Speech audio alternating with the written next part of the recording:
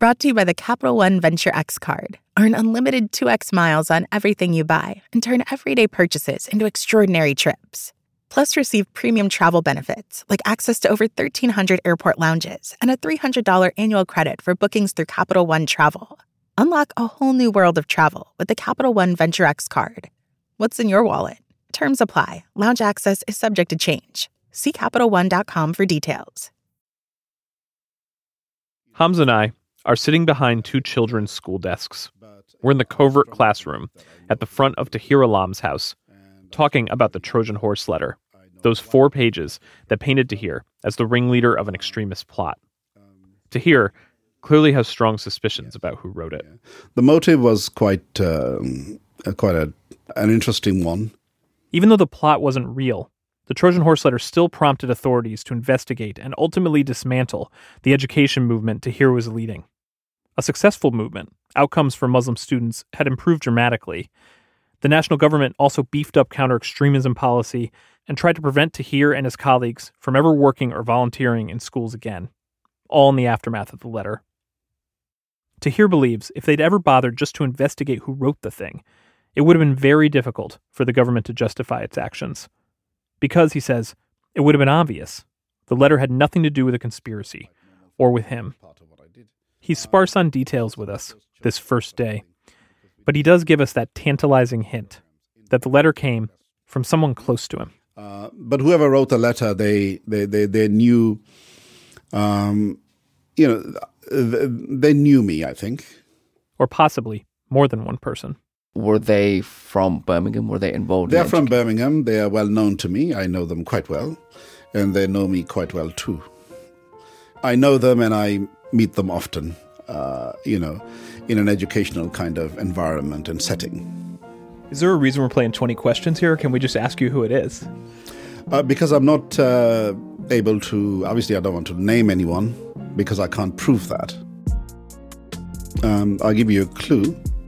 If you read the letter, just from a literary point of view, just read the letter, and all you have to do is, who is being defended?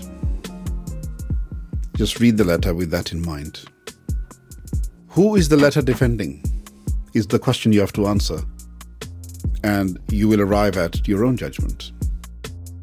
From Serial Productions and the New York Times, I'm Brian Reed. I'm Hamza Sayed. Let's see if we can figure out who wrote the Trojan Horse letter.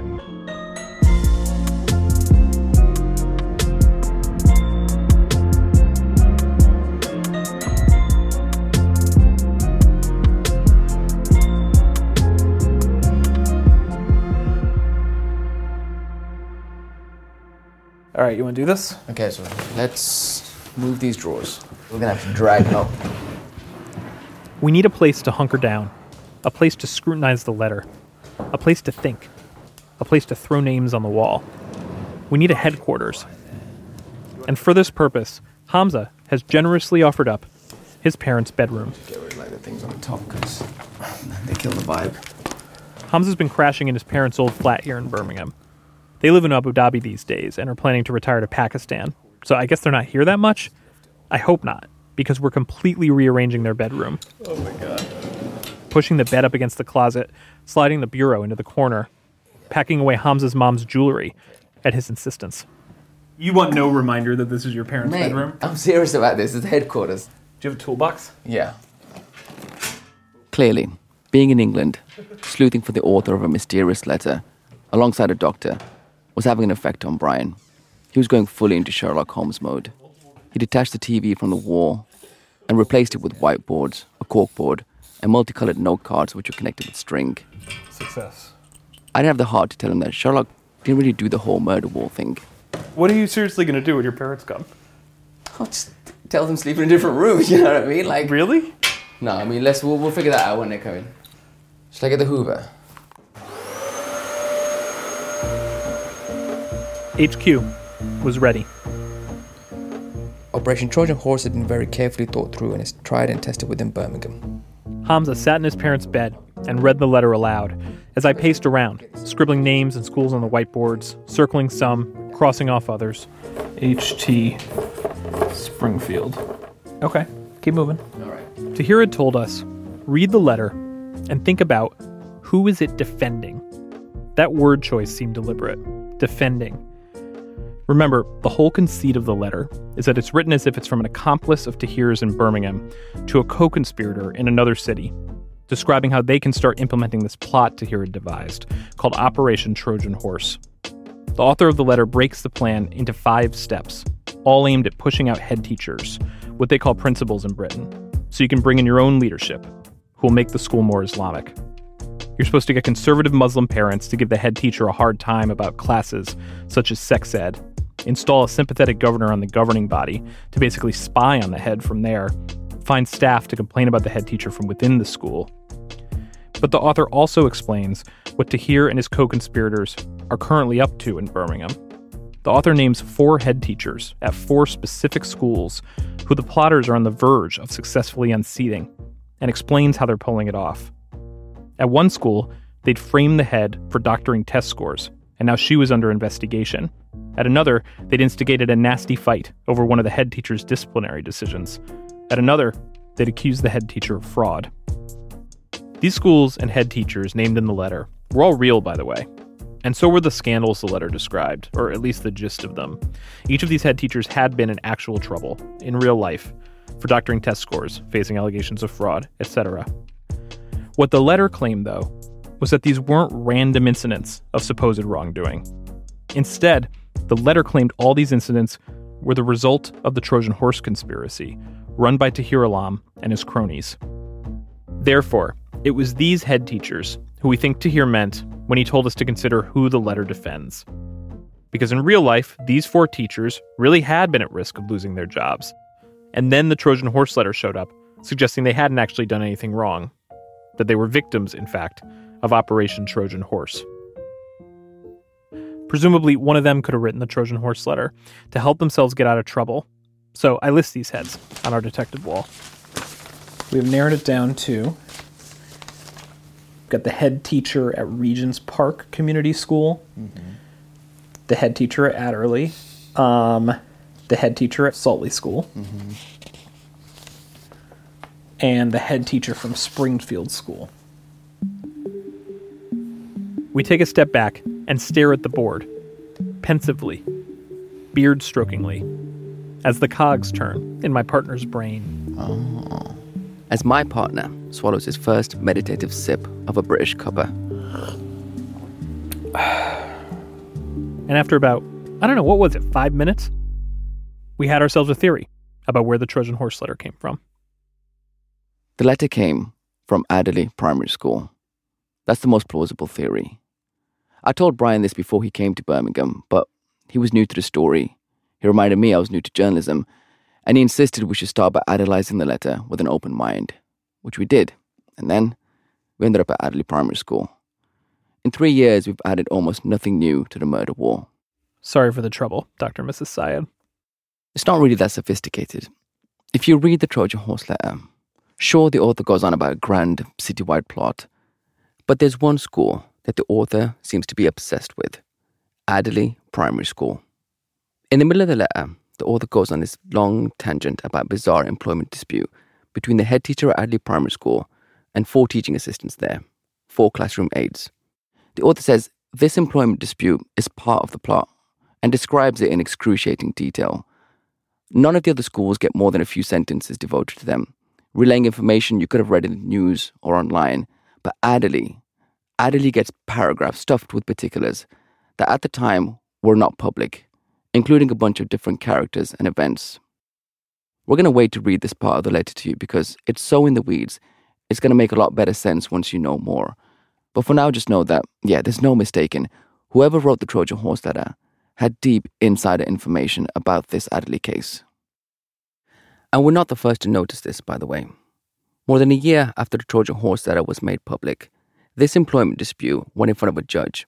And in his decision, the judge said, undoubtedly, whoever wrote the letter had intimate knowledge of the allegations going to the heart of this case. What are your thoughts regarding that quote? In our first interview, I actually read to hear this line from the judge, because even though he wouldn't come out and say explicitly where he thought the letter came from, I suspected he was talking about Adderley. The quote is very insightful and very accurate. Okay. I think the judge there has made a good observation. So, okay. Adderley. Tahir's pointing there. This judge independently of Tahir is pointing there. When you just read the letter as a layperson, your head goes there. But who at Adderley? And why? Well, let us tell you the perplexing story of what happened at that school. It begins not too differently from the story of Parkview, with a troubled school in East Birmingham and an ambitious new leader who comes in determined to turn the school around. Adderley Primary School is about a mile from Parkview, on an industrial edge of the same neighborhood, Alum Rock. It's a red brick Victorian building inside a spiky blue fence. It's a big school, almost 600 students, twice the size of an average state primary school. And for a long time, it had a reputation for having a volatile staff, difficult to manage. In 7 years, it had been through 9 head teachers, which wasn't good for the students.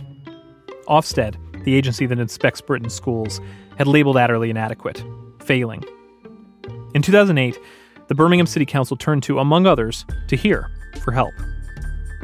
By then, Tahir had a reputation for revitalizing schools, and the council asked him to apply the Parkview formula at Adderley.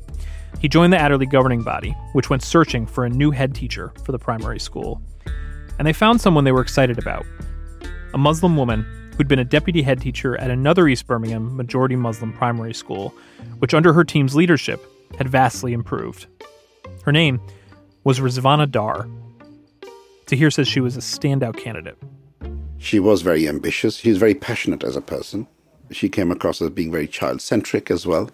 In other words, children's interest comes first rather than let's keep some teachers happy and let's keep the unions happy, which is part of the dynamics in schools. But she came across as being somebody who would put the children's interest first. That came across very strongly to me. You won't be hearing from Rizvana Dar. She's declined to talk to us.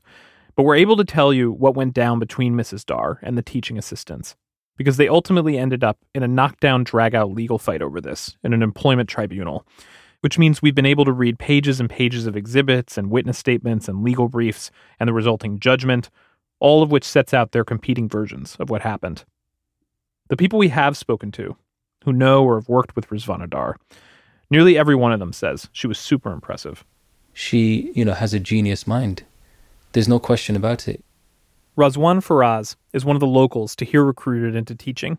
He lost his job after the government accused him of wrongdoing in the Trojan Horse affair. Razwan worked under Rizvana Dar at Adderley as an assistant head before they had a falling out, and Razwan moved on to another school. He and Rizvana Dar were close. It wasn't that she was really good at one thing. She was really good at everything she did. She was really good at training teachers. She was really good at monitoring. She was really good at planning. She's really good at assessing curriculum development.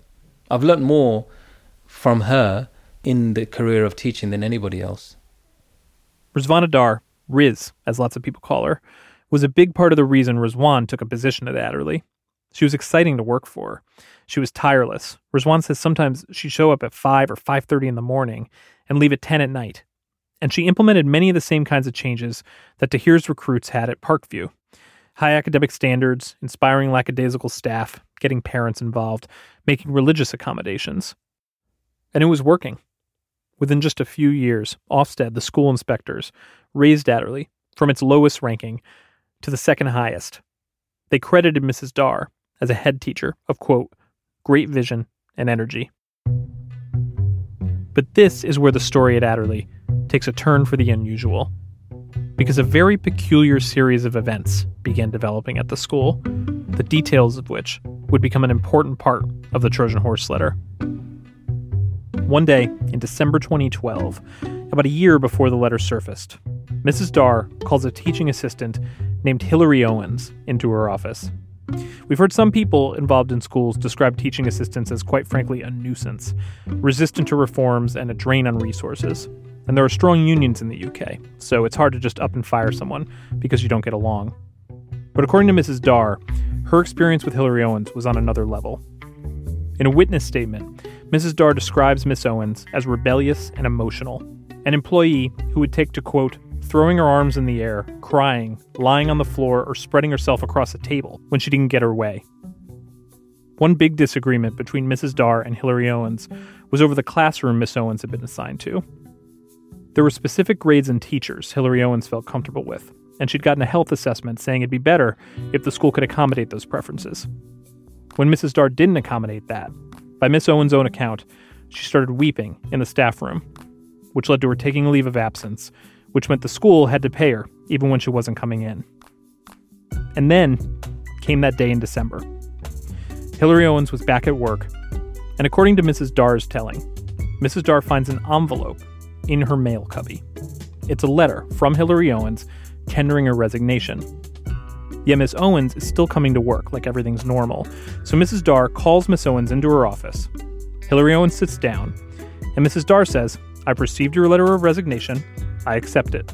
Can I have your key fob, please? You're free to go." To which Hillary Owens responds, "What letter of resignation? I didn't write a letter of resignation. I haven't resigned."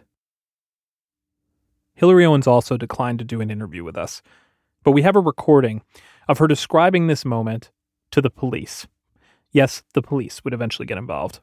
I said, "But I haven't written a letter of resignation." And she said, "You're now on garden leave. I need your security fob." Garden leave is administrative leave, basically, when you're on your way out from a job. And I thought, did she hear what I said? She clearly didn't, because she carried on talking. And I kept saying to her, "But I haven't written a letter of resignation. I haven't signed a letter of resignation. I haven't given you a letter of resignation. May I see the letter?"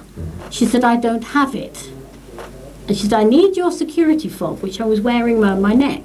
I said, "You may have this fob if I can see my signature on that letter."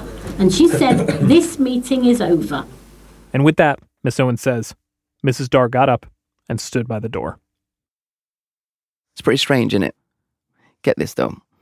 Just a few days before this meeting with Hillary Owens, this is also laid out in the court records, Mrs. Darr says she'd received 3 other resignation letters from 3 other teaching assistants at Adley Primary School.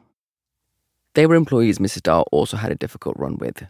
There were 3 Muslim women who lived near the school and had worked there a long time. Like Hillary Owens, they weren't keen on Mrs. Darr and the changes she was making to the school. They too had been fighting with the head teacher for many months, and by this time in December 2012, were all on paid leave due to work-related stress. When Mrs. Darr received resignation letters from these 3 TAs, she quickly wrote back to them at their home saying, "I'm accepting your resignation. Best of luck with your future." Each of the 3 TAs replied, "What are you talking about? We haven't resigned." Hate to be a broken record here. We'd love to hand the story off to those TAs, but they've also declined to talk to us.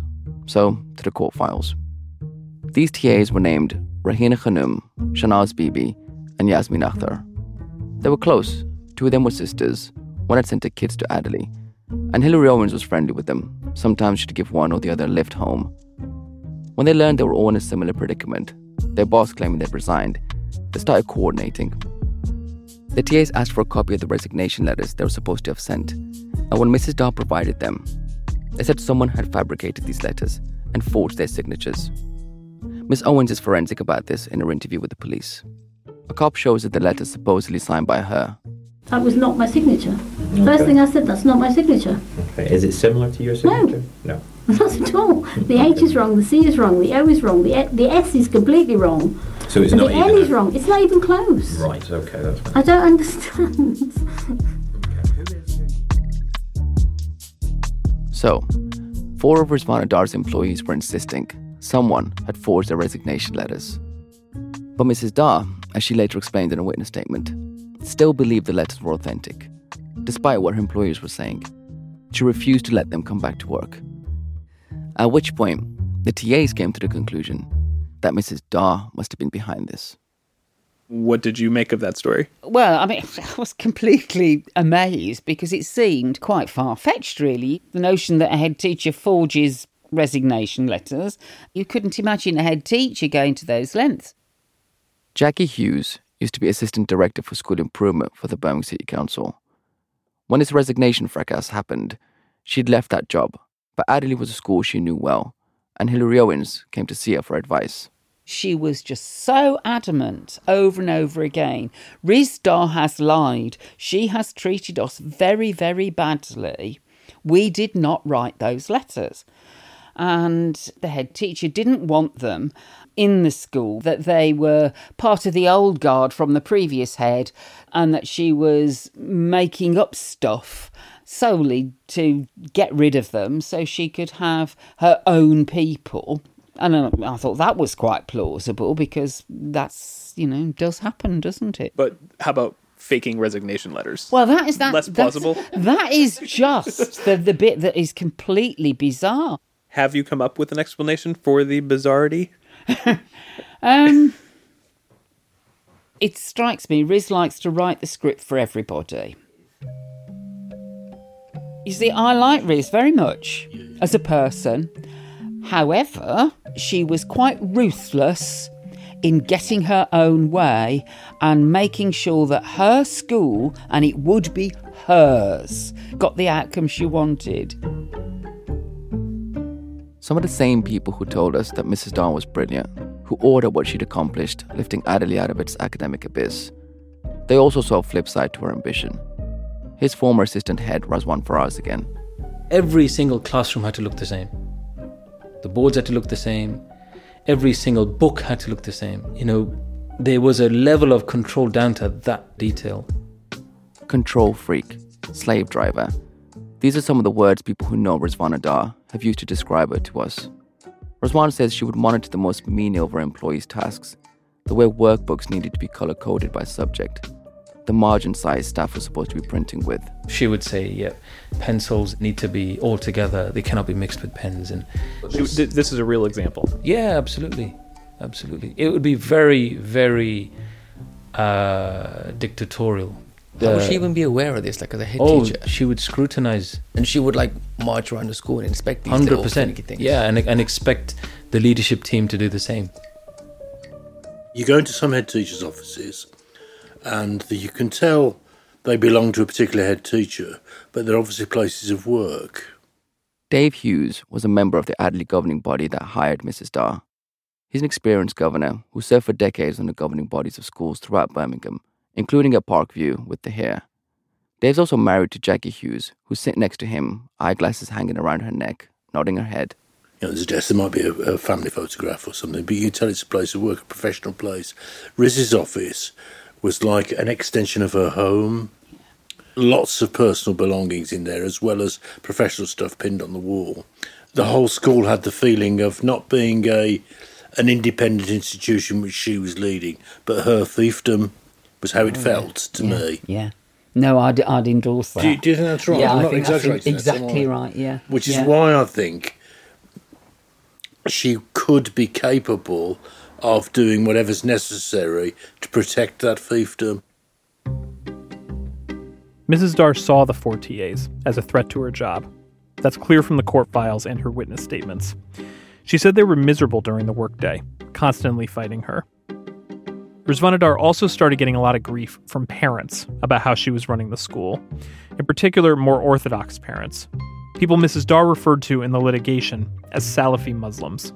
Salafism is a conservative interpretation of Islam. Groups of parents started sending in complaints or showing up at school to raise a stink, efforts to which Mrs. Dar seemed coordinated. She knew the Muslim TAs had connections in the nearby Salafi community and thought they were riling up these parents on purpose. She also blamed Salafi parents for spreading rumors about her personal life, weaponizing the fact that she wasn't married at the time and didn't wear a hijab. Mrs. Dar writes about this in her witness statements. I regularly stand in the playground, welcoming the children in the morning or waving them off in the afternoon. As I do so, I receive a high level of insults from parents. In response to my good morning, they call me bitch and slag and tell me I am not a good Muslim, not a good enough role model for their children due to not covering my head, that I should be married, that my clothes were inappropriate, and I was too modern and too Western. We haven't talked to anyone from Adderley who observed this abusive behavior directly, but in witness statements, members of Mrs. Dar's leadership team say they saw behavior like this and that the TAs were behind the bullying. But the TAs say that Mrs. Dar was the real bully. They, along with a few other colleagues, lodged formal grievances against her through their union for bullying, intimidation, and harassment. The TAs claimed that they were, quote, constantly undermined and belittled by Mrs. Dar, and that some of them had to seek medical help and go on medication. These grievances were significant and serious, They had the potential to cost Mrs. Darr her job. And notably, it was shortly after the TAs had filed these grievances that Mrs. Darr informed them that they had resigned, that she had received resignation letters from them. According to the TAs, it was these official grievances. That's why Mrs. Darr was so desperate to get rid of them. The TAs tried everything they could think of to get their jobs back. They contacted the Birmingham City Council. They contacted their representatives in Parliament. They made a declaration in front of a magistrate, asserting that they did not write the letters. They filed a report with the police. None of it was working. They asked for advice around the neighborhood. They said they wanted their job back. They wanted to stay at Adderley. They didn't want to leave, and they've been forced to resign.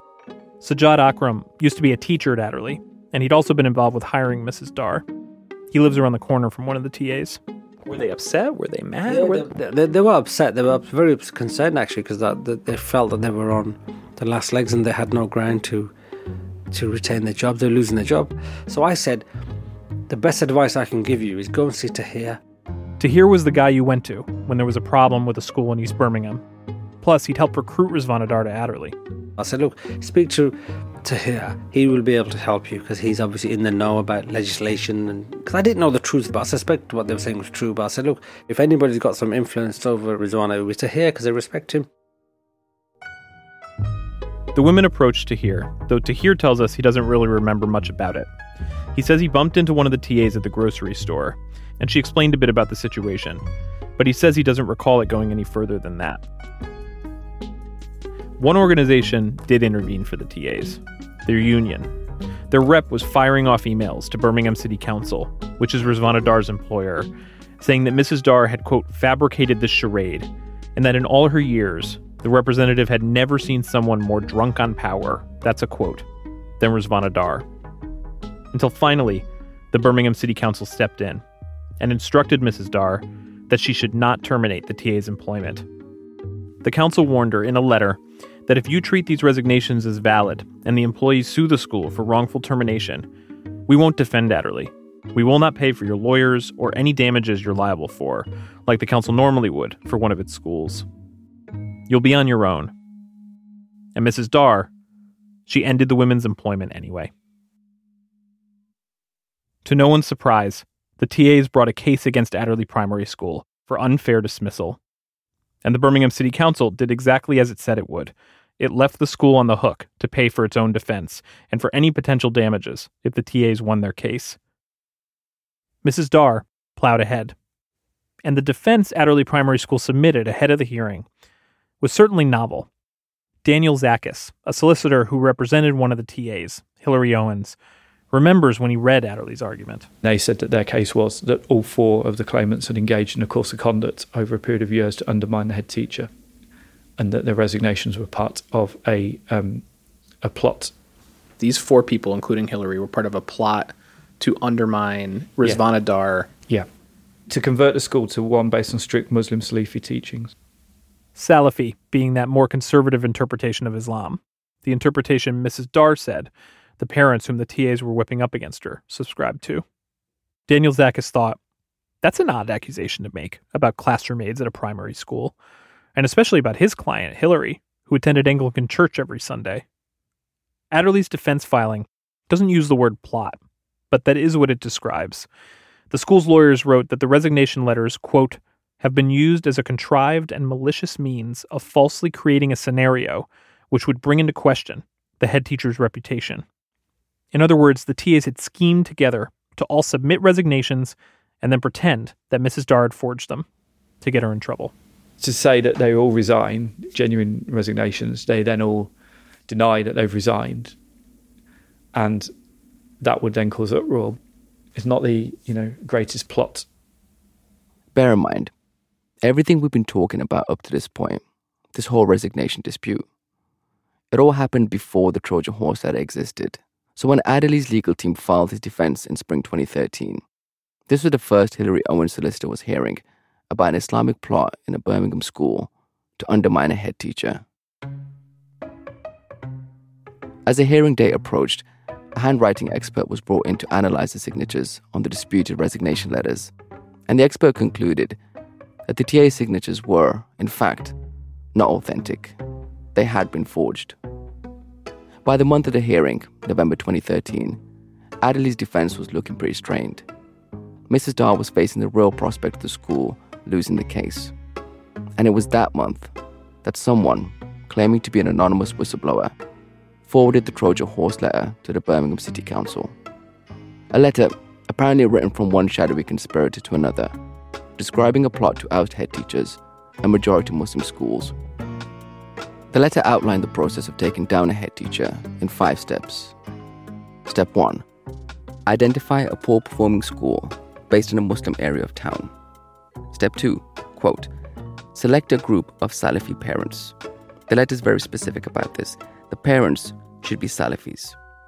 The goal is to get these Salafi parents, quote, fired up and ready to give the head teacher a very difficult time on a daily basis.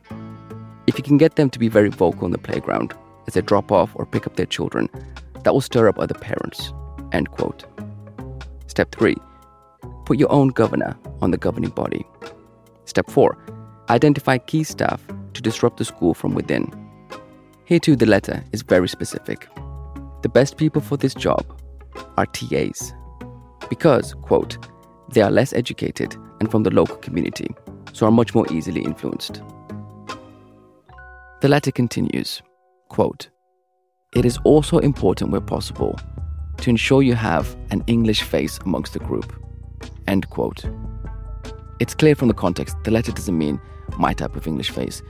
It means a white person because, according to the letter, this person can give cover to the fact the Muslim TAs are part of a religious conspiracy. And finally, step 5, start a campaign where you complain to authorities about the head teacher, including the city council and your local MP. If you're hearing those 5 steps and thinking, Adderley, you're not the only one. And that's not even the part of the Trojan horse letter that's directly about Adderley. The Adderley part is a good half a page and it's about this specific resignation case. The author includes it as one of the main examples of how the plotters are maneuvering against head teachers. Listen to how closely it mirrors Adderley's defense in the case. Mrs. Dar, it begins, is not a good Muslim and was not open to our suggestions of adhering to strict Muslim guidelines. She's very procedurally strong, and so we had to find a reason for her to be sacked linked to procedures. 3 of our Muslim sisters and a governor have been disrupting the school and causing issues with Mrs. Dar since she took over the school. These sisters are a great example of what can be achieved by only 3 people. They, along with an English woman, who is their close friend, have raised an allegation of fraudulent resignation letters against the head, even though they did actually write the letters themselves. From there, the Trojan horse letter goes on to give a meticulous account of what happened with the resignations, how and where the TAs drafted them, how they arranged to have them delivered. This account lines up exactly with the claims made in the employment case. It ends with an explanation of Hilary Owen's unique role in the Salafi plot. Quote, as the Englishwoman dropped her letter off in the head staff box, it adds another angle of fraud against the head. And because she's English, it will take the focus off the other Muslim sisters. If all goes wrong, everyone is briefed, and will blame the Englishwoman for planning and implementing the whole campaign to cause disruption amongst the Muslim staff and the Muslim head teacher. That's how the Trojan horse letter describes what was going on at Adderley. That support staff at a primary school, 3 aunties from East Birmingham, and a Christian lady from the burbs were in reality secret agents, conspiring with extremists as part of a broader Salafi conspiracy to take down Rizwana Dar. It's incredible, really. The Trojan horse letter was just the evidence Rizwana Dar needed to support her version of the resignations. Up to the point when it appeared in November 2013, hers had been a singular and unconvincing claim that she was the victim of a Salafi plot by 4 of her teaching assistants. But now here was proof of that plot. One of the conspirators had conveniently written it all down. Incredible. Rizwana Dar was accused of fabricating letters, and another letter materialized to come to her rescue. And rescue her it did. Rizwana Dar would go on to use the Trojan horse letter to clear her name. In the wake of the letter, the Birmingham City Council reversed course and paid for Adderley Primary School's legal case.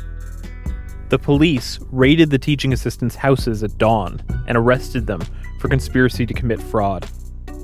The cops didn't end up bringing any charges, but all of this delayed the TA's case against Adderley for years. Once the hearing began, and Mrs. Dar finally did go in front of a judge, Adderley's legal team used the Trojan horse letter as evidence to support the school's case that the TAs had conspired to unseat Mrs. Dar. In the end, the judge concluded that Mrs. Dar did not fabricate the resignation letters. Rizvana Dar is the head teacher of Adderley Primary School to this day. More after the break. Apple Card is the perfect cashback rewards credit card. You earn up to 3% daily cash on every purchase, every day. That's 3% on your favorite products at Apple, 2% on all other Apple Card with Apple Pay purchases, and 1% on anything you buy with your titanium Apple Card or virtual card number. Visit apple.co/card calculator to see how much you can earn. Apple Card issued by Goldman Sachs Bank USA, Salt Lake City branch. Subject to credit approval. Terms apply. I use the New York Times Games app every single day. I love playing Connections. With Connections, I need to twist my brain to see the different categories. I think I know this connection. Look, Bath is a city in England, Sandwich is a city in England, Reading is a city in England, and I'm going to guess Derby is a city in England. I started Wordle 194 days ago, and I haven't missed a day. The New York Times Games app has all the games right there. I absolutely love Spelling Bee. I always have to get Genius. I've seen you yell at it and say, that should be a word. Totally should be a word. Sudoku is kind of my version of lifting heavy weights at the gym. At this point, I'm probably more consistent with doing the crossword than brushing my teeth. When I can finish a hard puzzle without pins, I feel like the smartest person in the world. When I have to look up a clue to help me, I'm learning something new. It gives me joy every single day. Start playing in the New York Times Games app. You can download it at nytimes.com/gamesapp.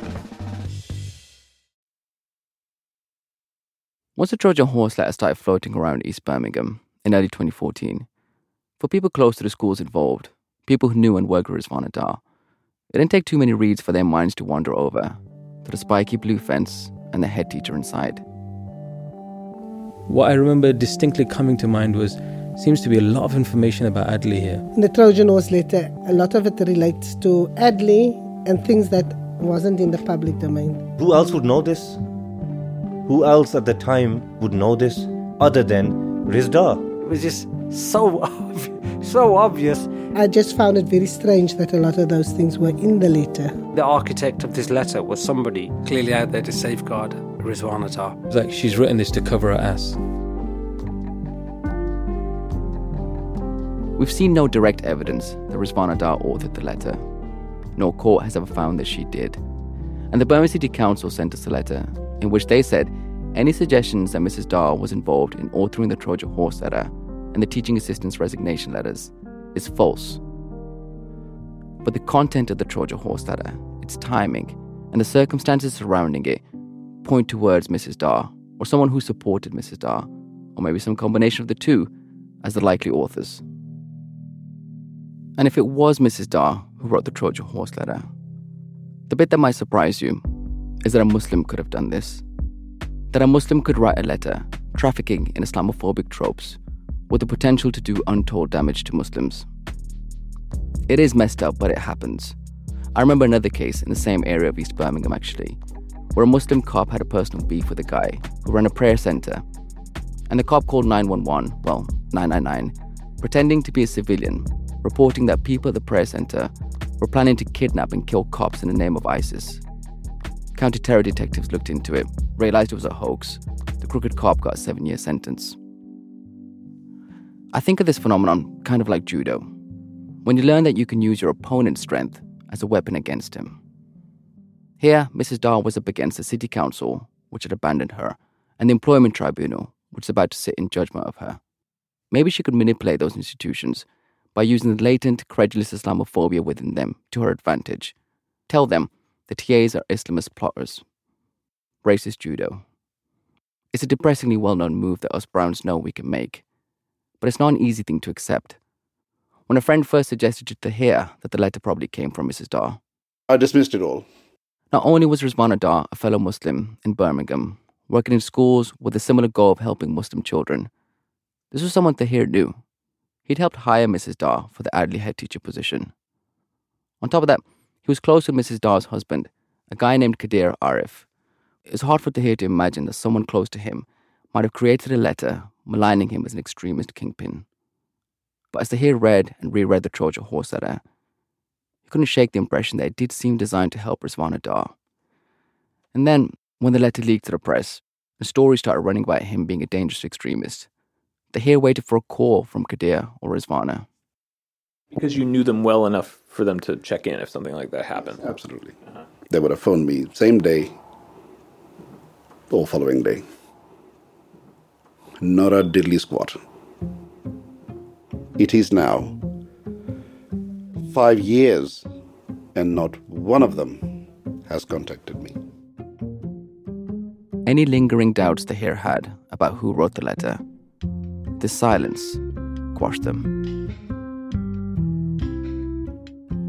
If the purpose of the Trojan horse letter was to help Mrs. Dar out of a very specific mess she'd gotten herself into with a handful of TAs at her school, why would Mrs. Dar, or whoever wrote it, take pains to smear Tahir as a dangerous mastermind? Tahir himself struggled to find an explanation. The best he could come up with is that Mrs. Dar got the idea he was helping the TAs in some way with their unfair dismissal case, though he insists he wasn't. We also talked to someone who was on the Adderley governing body with Rizvana Dar around this time, who said Mrs. Dar was really angry at the educational trust Tahir ran for poaching some of Adderley's teachers.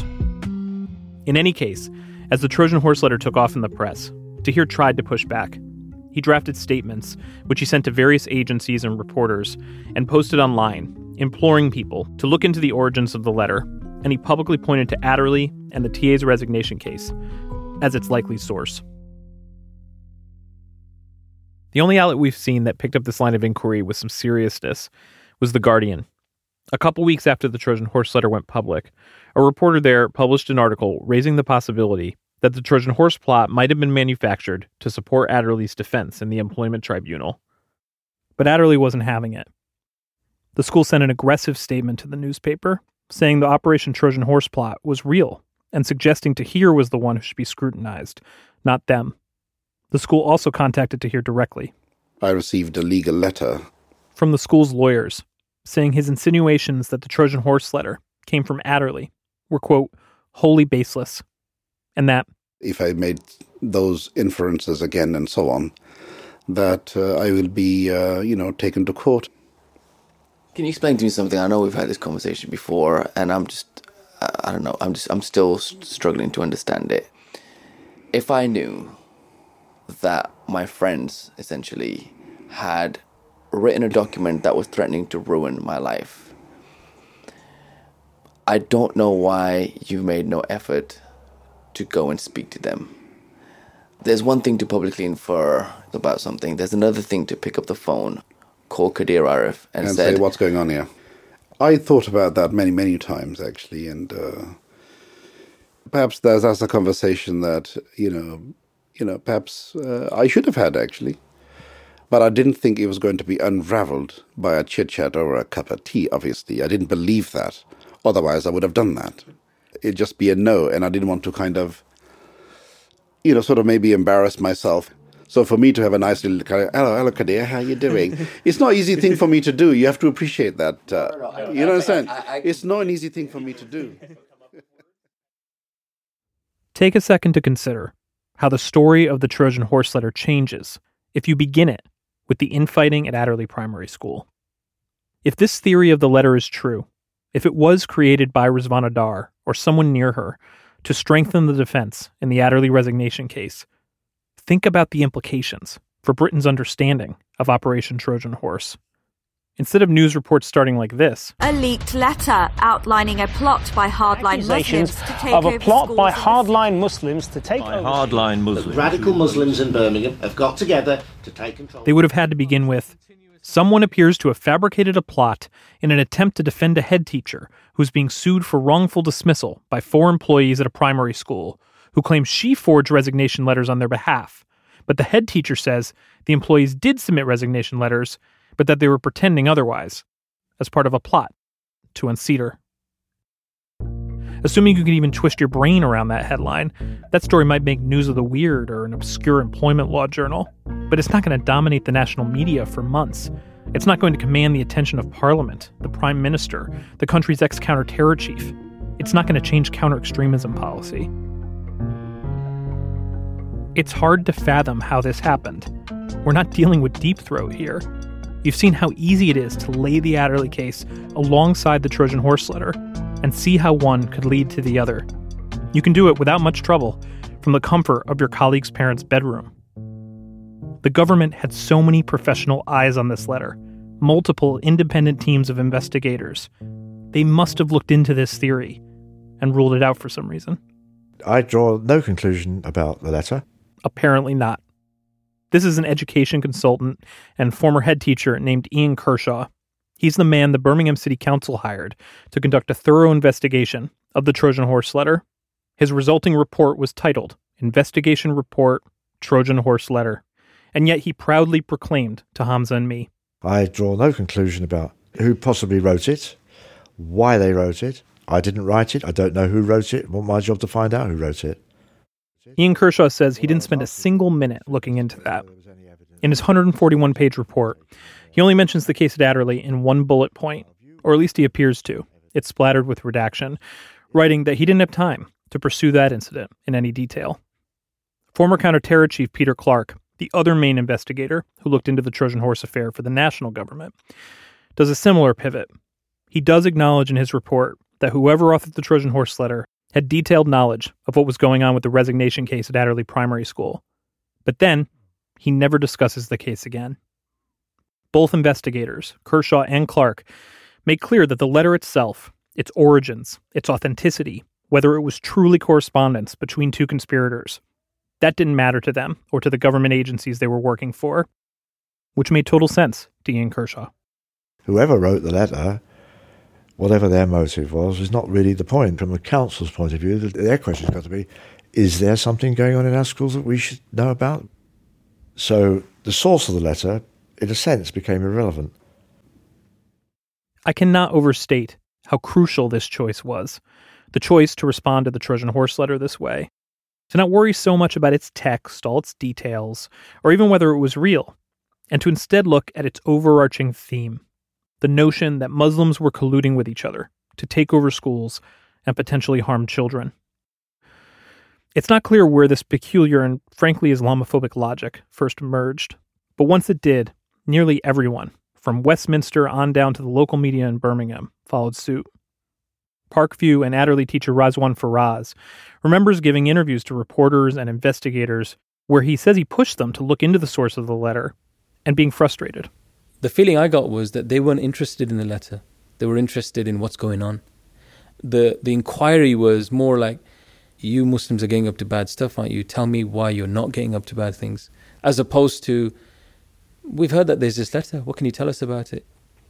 And once that narrative solidified, it was insurmountable. So that even years later, when Hamza and I started trying to talk to people about what happened in Birmingham schools, lots of people didn't trust us, that we were after something different. Just spoke to Habib Rahman. It is a hard no from him. The wariness seemed especially stark among people connected to Adderley. There were stretches when I was back home in New York, and Hamza was soldiering on in Birmingham by himself, knocking on doors in between classes and assignments at journalism school. And I would get these voice memos on WhatsApp from him throughout the day. Habib Rahman was a former chair of governors from Adderley who had previously agreed to get coffee with us. He doesn't think there's any value in the story. Community's moved on, he's moved on, and eventually he just put the phone down. So he's a hard no. Hey man, I just knocked on Freya Shafak's door again. A former finance assistant from Adderley. She answered, and she just immediately started saying, I'm busy, and started trying to shut the door on me. And I said, Auntie, I just have one question to ask. Can you please just give me 2 minutes? And she just shut the door on my face. I even tried to plead with her through the post box. So eventually I just felt ridiculous, and I've just come back to the car. I'm not too sure what else to do. Mate. Hamza was like a tire that was slowly losing air. Hey, mate. So, here's the update of the evening. First drove to Rahina Khanum's house. Rahina Khanum was one of the 4 teaching assistants in the resignation case. And her husband answered. He wasn't pleased to see me there. He had an issue with his foot, so he had to walking stick with him. He was hobbling around. I immediately felt a bit guilty being there, if I'm honest. It became quite apparent quite quickly he was never going to let me speak to her. She was upstairs, supposedly busy.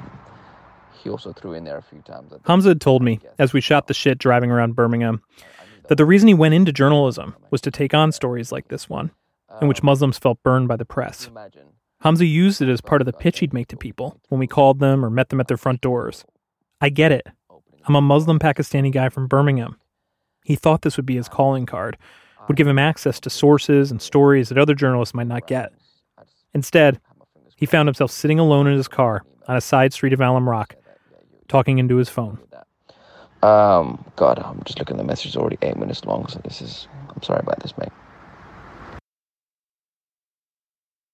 Listen, I think some people tied to the Adderley case had stuff to hide, and we'll get to some of that. But regardless, I have to say, this is exactly how I would react to a British journalist coming to knock on my door. This is the same press that's been called out for systemic Islamophobia by its own media watchdog. The same press that's admitted that editors ask reporters to find Muslim stories because they sell papers. And when these stories were analysed, the majority were negative, with the most common theme being terrorism. The same press that, when pleaded with by the head of a Muslim organisation for more even-handed reporting about us because he feared people being poisoned like they were against Jewish people in the 1930s, responded with 21 articles ridiculing his argument, attacking him, and asking for his arrest. So yeah, I had hoped that being a local Muslim guy would mean that people in Birmingham would treat me differently, that they'd trust me. But instead, me walking around Alum Rock introducing myself as a journalist only meant that after seeing all those headlines designed to hurt us, I'd gone and joined this industry. That I wasn't something different. I was also a sick person. I was also, apparently, an idiot. This is it. You solve this one question. The rest does not matter. The rest just kind of falls waywards anyway. Back in the beginning, I'd ramble on to Brian about our mission. Sure, the people I thought I was helping weren't into me, but I still believed our goal was straightforward. That all you had to do was focus everyone on the question of who wrote the letter. Turn everybody's head back to Adderley.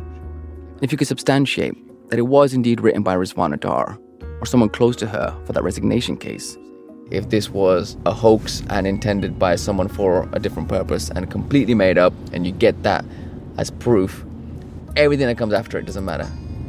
For me, solving who wrote this letter is more powerful than just like this little case here in Birmingham. I feel like this becomes, the flag that everyone can wave then to be like, well, let's be skeptical about any accusations from here on, because look what happened with this one. Spiraled out of control for no reason. This story, this letter, then becomes bigger than this one series. It becomes like a little reference point. A reference point to be like, just be skeptical. Yeah. There was a problem with my premise though. When I first got interested in Operation Trojan Horse, I thought the government and press had made a mistake in overlooking who wrote the letter. A bigoted mistake, but an honest one, I assumed. That this provocative document had surfaced, and the media had gotten into its usual frenzy. Words like extremism and jihad were being thrown around. And in a rush to act, the government lost itself in hysteria. And instead of taking the rational approach of just looking into the Adderley case, it ended up embarking on a thoughtless adventure. I figured what I was trying to correct was an oversight. But now I know it wasn't an oversight at all. That's next on the Trojan Horse affair. Sir Albert and the Missing H.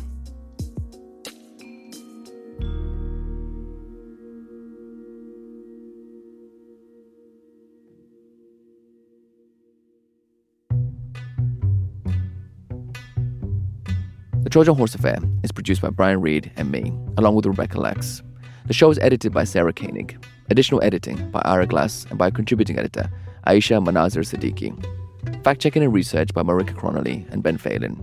Original score by Thomas Meller, with additional music by Matt McGinley and Stephen Jackson. Sound design, mixing and music supervision by Stephen Jackson and Phil Domachowski at the Audio Non-Visual Company. Julie Snyder is our executive editor.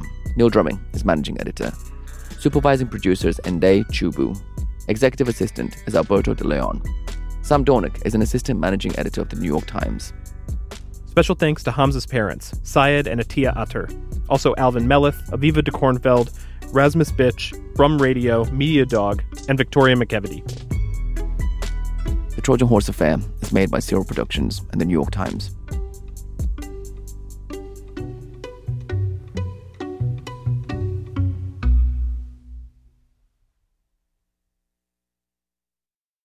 BP added more than $70 billion to the U.S. economy last year by making investments from coast to coast. Investments like acquiring America's largest biogas producer, Archaea Energy, and producing natural gas with fewer emissions in the Permian Basin.